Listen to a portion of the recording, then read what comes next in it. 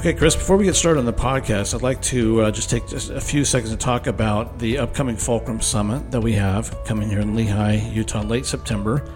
And could you, if somebody's been following you on LinkedIn, maybe they've gone over to the Fulcrum and they've listened to some of your long-form content like this podcast or like some of your articles or videos or whatever.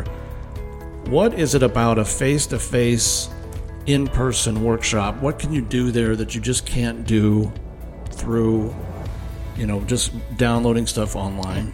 Well, a couple things. One, we get to actually meet people in person. I think there's some energy and some synergies that happen that you just can't get online. Yeah, we've been missing that for a couple of years. Yeah, and number two, we're keeping this really small, and we're actually almost booked out. So, because we want to give people a hands-on experience. So it's not just we're going to lecture, you'll hear people speaking, and then you go home with a cadre of 1,000 things to do. There'll be a lecture and then application with feedback. Lecture, application, feedback. So the entire experience is not just about hearing, but applying it to a real situation you're working on so that you leave better, more equipped, tangibly better when you go back to work the following week. So the design's different, the energy's different, but more importantly, you're not going to just leave with ideas, but a tangible product when you head back to work. Yeah, that's important because it's not even that you're trying to do it on your own. You have time to do it on your own. It's that you have someone there like you or like some of your. Well, let's be honest. We seldom have time to work on our work. We're always so in the vortex of it. We can't ever work on it. So we're trying to give people dedicated time to get above the fray, the firefighting, and to think about how they're working on their work. Do they have the right scoping of their system? Do they really understand the problem they're trying to solve? Do they understand some of the bigger issues in operations? Do they understand what it takes to have a really good offering? Do they understand where to focus? And when they can understand these things and have time away from the office, they can go back rejuvenated and with the idea that, you can make a difference, you can make an impact. We're trying to give you the gift of time to do the work you are here to do. Gotcha. All right, if you'd like more information on that, you could go to www.fulcrumsummit.com, and all of it's there, and there's also the button where you can register. So hope to see you there. Thanks.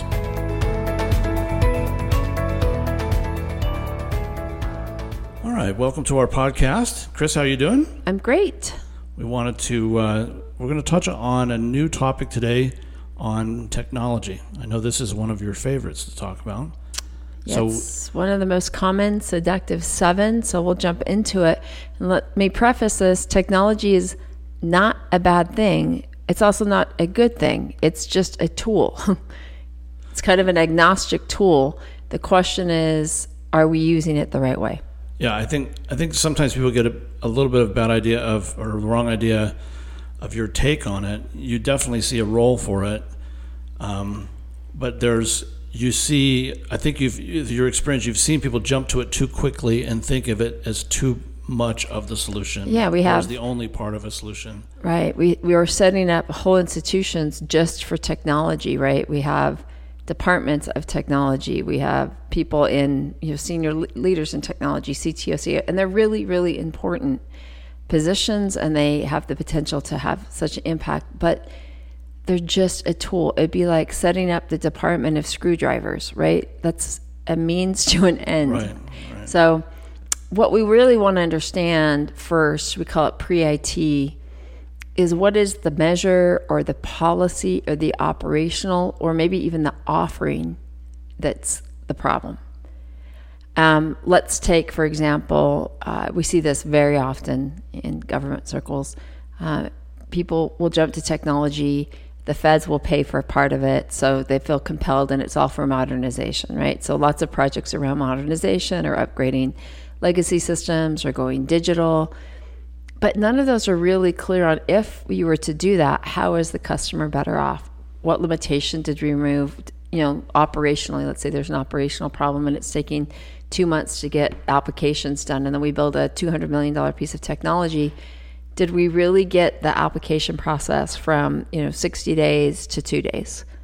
Well, that's not a technology problem. That's a problem with how we're dealing with handoffs and the type of information we're collecting up front And if we're forcing people to, go back and forth too many cases, which we call too much work in process, those are all operational issues. And we don't understand that. We build up a system that actually hardwires all the dysfunction that's making the old system not work well, right? So the goal isn't just take the old system and then automate it with a few cool bells and whistles, but to actually fundamentally change how we're delivering services.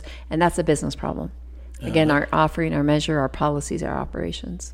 I think at least the way I've seen it is, I think one of the things you are frustrated by is when business leaders kind of just say, IT take the wheel, and so to speak, and just like you just take over from here, and they are not driving and saying, I need this result for this reason so we can hit these milestones for these customers or whatever, and I need it to produce these results. You just...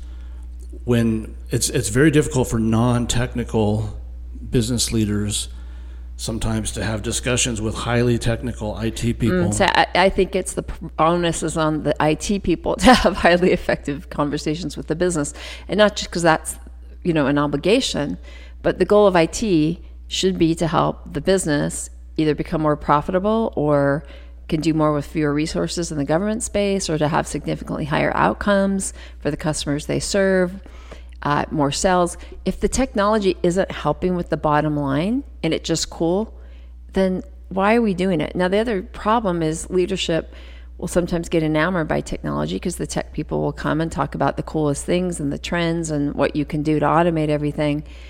And they're like, hey, it sounds great. And it could be great. It could be that you could have all of your staff people now being in the field with really simple iPads to collect and take information in the field versus having to translate it back in the office. And that's great. That's a nice little thing to have. But that change, which isn't good, is not going to have like a 25% change in the ability of the organization to deliver the outcomes the customer has. Those are issues around the margins. But we get so enamored by it, like we make that the big strategy, right? Now, what we want to do is actually figure out what's the real limitation we need to solve, use technology if we need to, but a lot of times we found you don't need technology to do it. And then if you can use technology in this case to make some things more convenient, great. But business should be driving technology, not the other way around. And if we don't slow down, we just jump into it because it's the greatest thing to do, here's the consequences. Number one, it's the opportunity cost. So I spend all my time in the field setting up iPads for people to do in the field documentation, which is great. But that comes with an opportunity cost. Maybe the bigger issue is the product offering I have for the customer isn't sufficient. Like we've got an issue of not understanding exactly what our customers need. And in the meantime, we're like getting better at documenting our bureaucracy through automation. Like that's not what the customer cares about.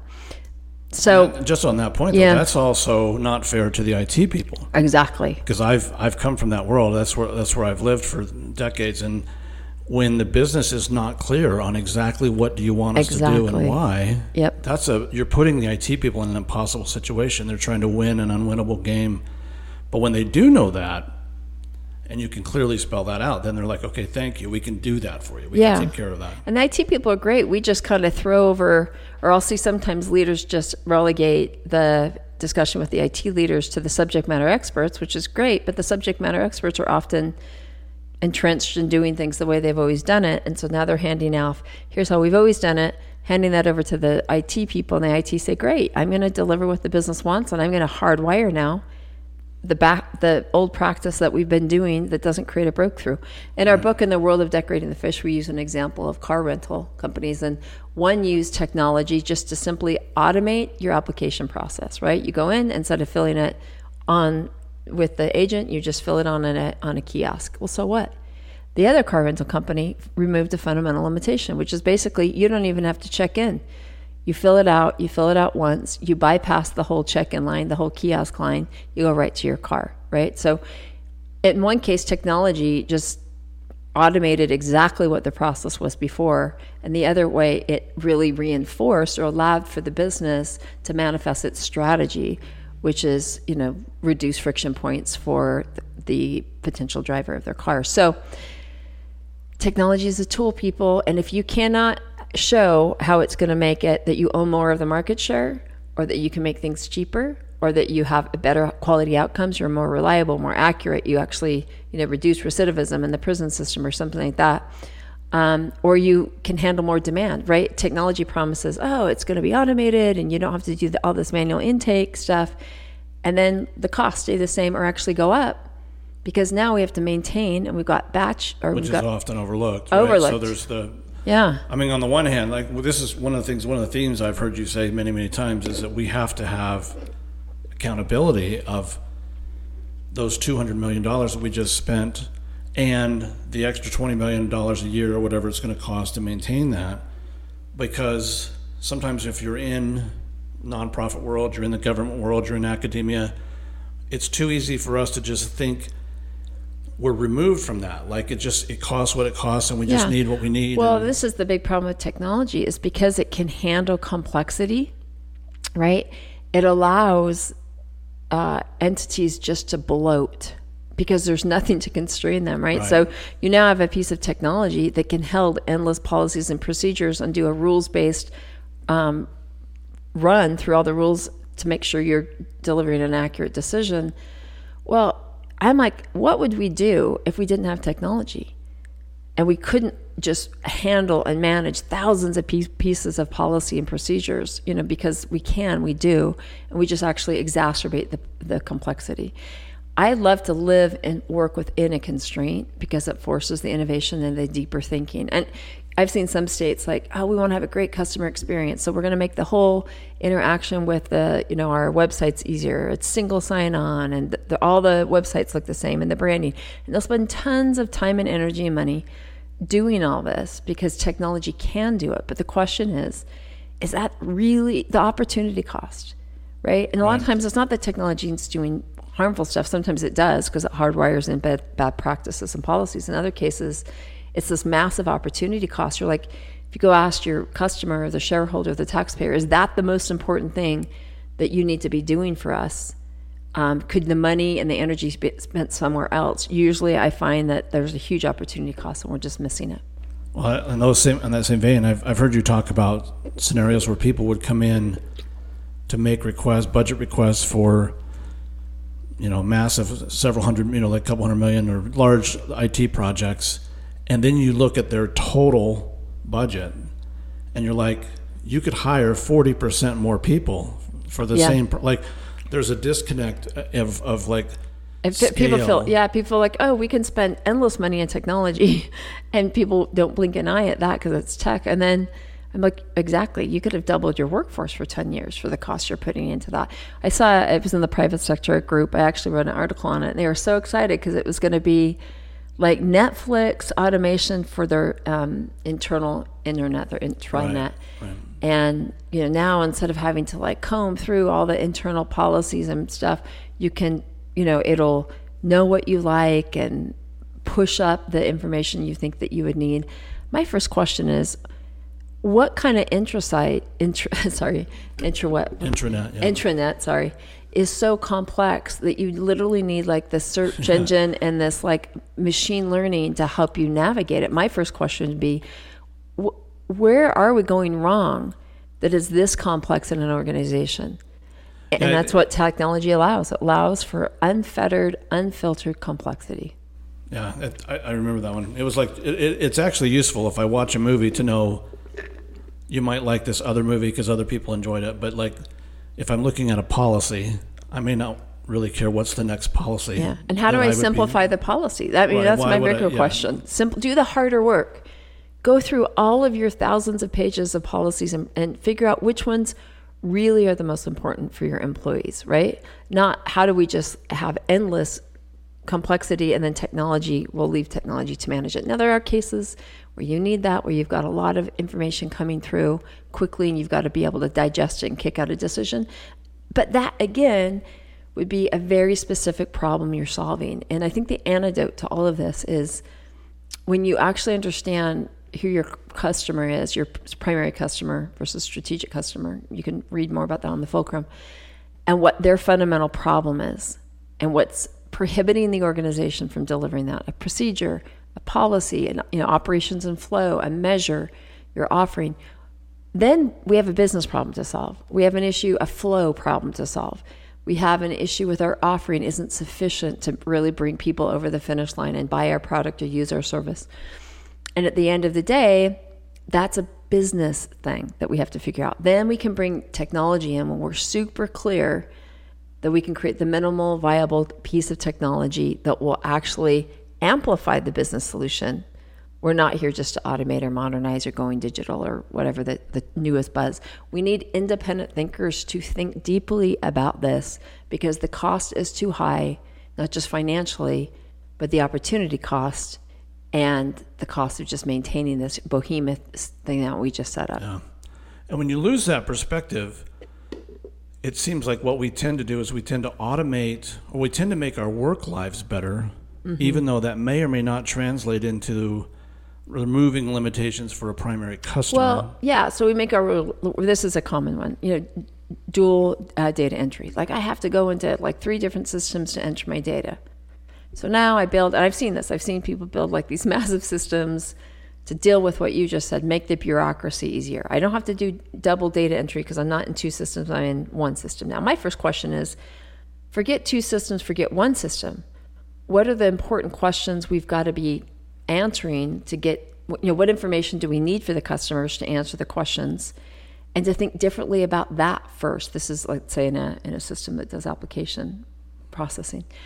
What's the minimal amount of information I need to get from the customer so they make the accurate decision? It's not onerous on them, but I also know that it's auto-proof and they're, I'm making an accurate decision.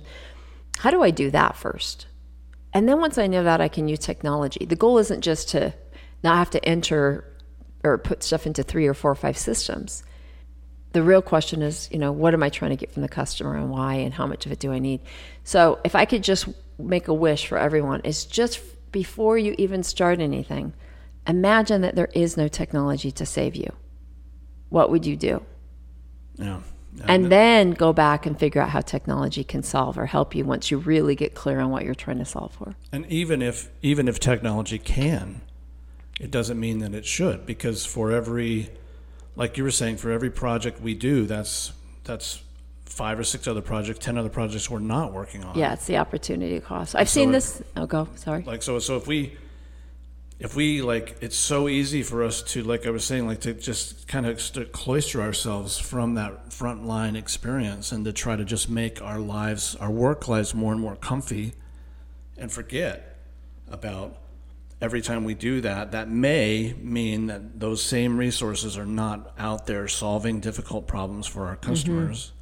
Yeah, there's a steep opportunity cost. Nice to have versus need to have. It's 2 different things. And it's fun to do the cool, fun, sexy stuff that sounds good. But I'll tell you, if you cannot show a substantial impact for your investment, just put it on pause and think differently. We'll hear this all the time. This is the cycle of technology. People build technology. Then they have to go and do bug fixes and enhancements because it never works the way people thought. And then they have to put in all the maintenance and security protocols. And by the time they finally got a system and they've gotten through half of the backlog of enhancements and bug fixes, the system's outdated. So now they've got a legacy system. So now they've got to go modernize their system and start the process all over again. So the organization is just continually in this cycle of modernize, legacy. And somewhere in there, we're spending tons of money and the customer's basic needs are getting lost. They just are. We spend billions and billions in government in this country on technology. And unfortunately, too many of those projects, we cannot point for the investment to a substantial breakthrough. So again, if as a blind person, I love technology. I live by it. It's how I access the world of sighted people. Technology with me learning Braille was huge. Technology, I'm not dissing technology. What I'm dissing is people who do not know how to wield its power appropriately. Yeah, that's a good way to put it.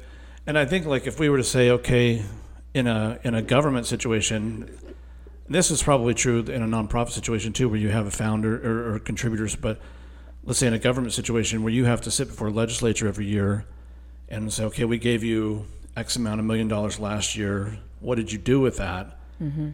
And you can say I stood up like a rules-based engine that did this. Who cares? Yeah, it's really easy to do like a product demo. Yeah. Look at everything we built and look at the screens and look at all these sliders. But it's like,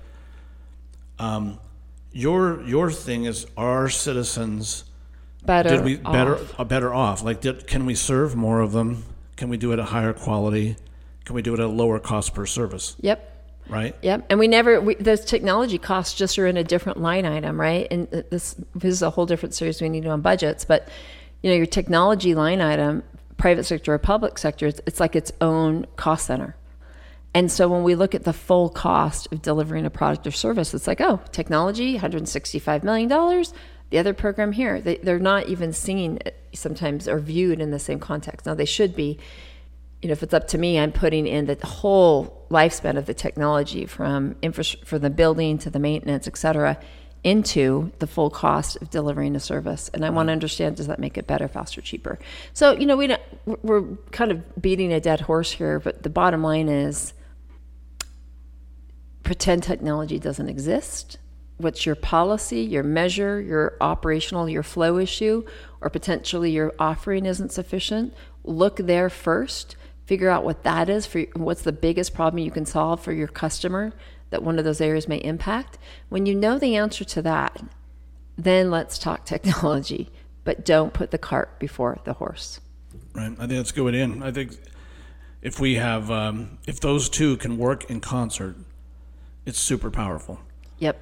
Right. But if we if we let it go astray, either one, then you can waste a lot of money really, really fast. But man, it sounds cool. So you get the gold star for the coolness award, but I don't think that's what our customers ultimately want. Right.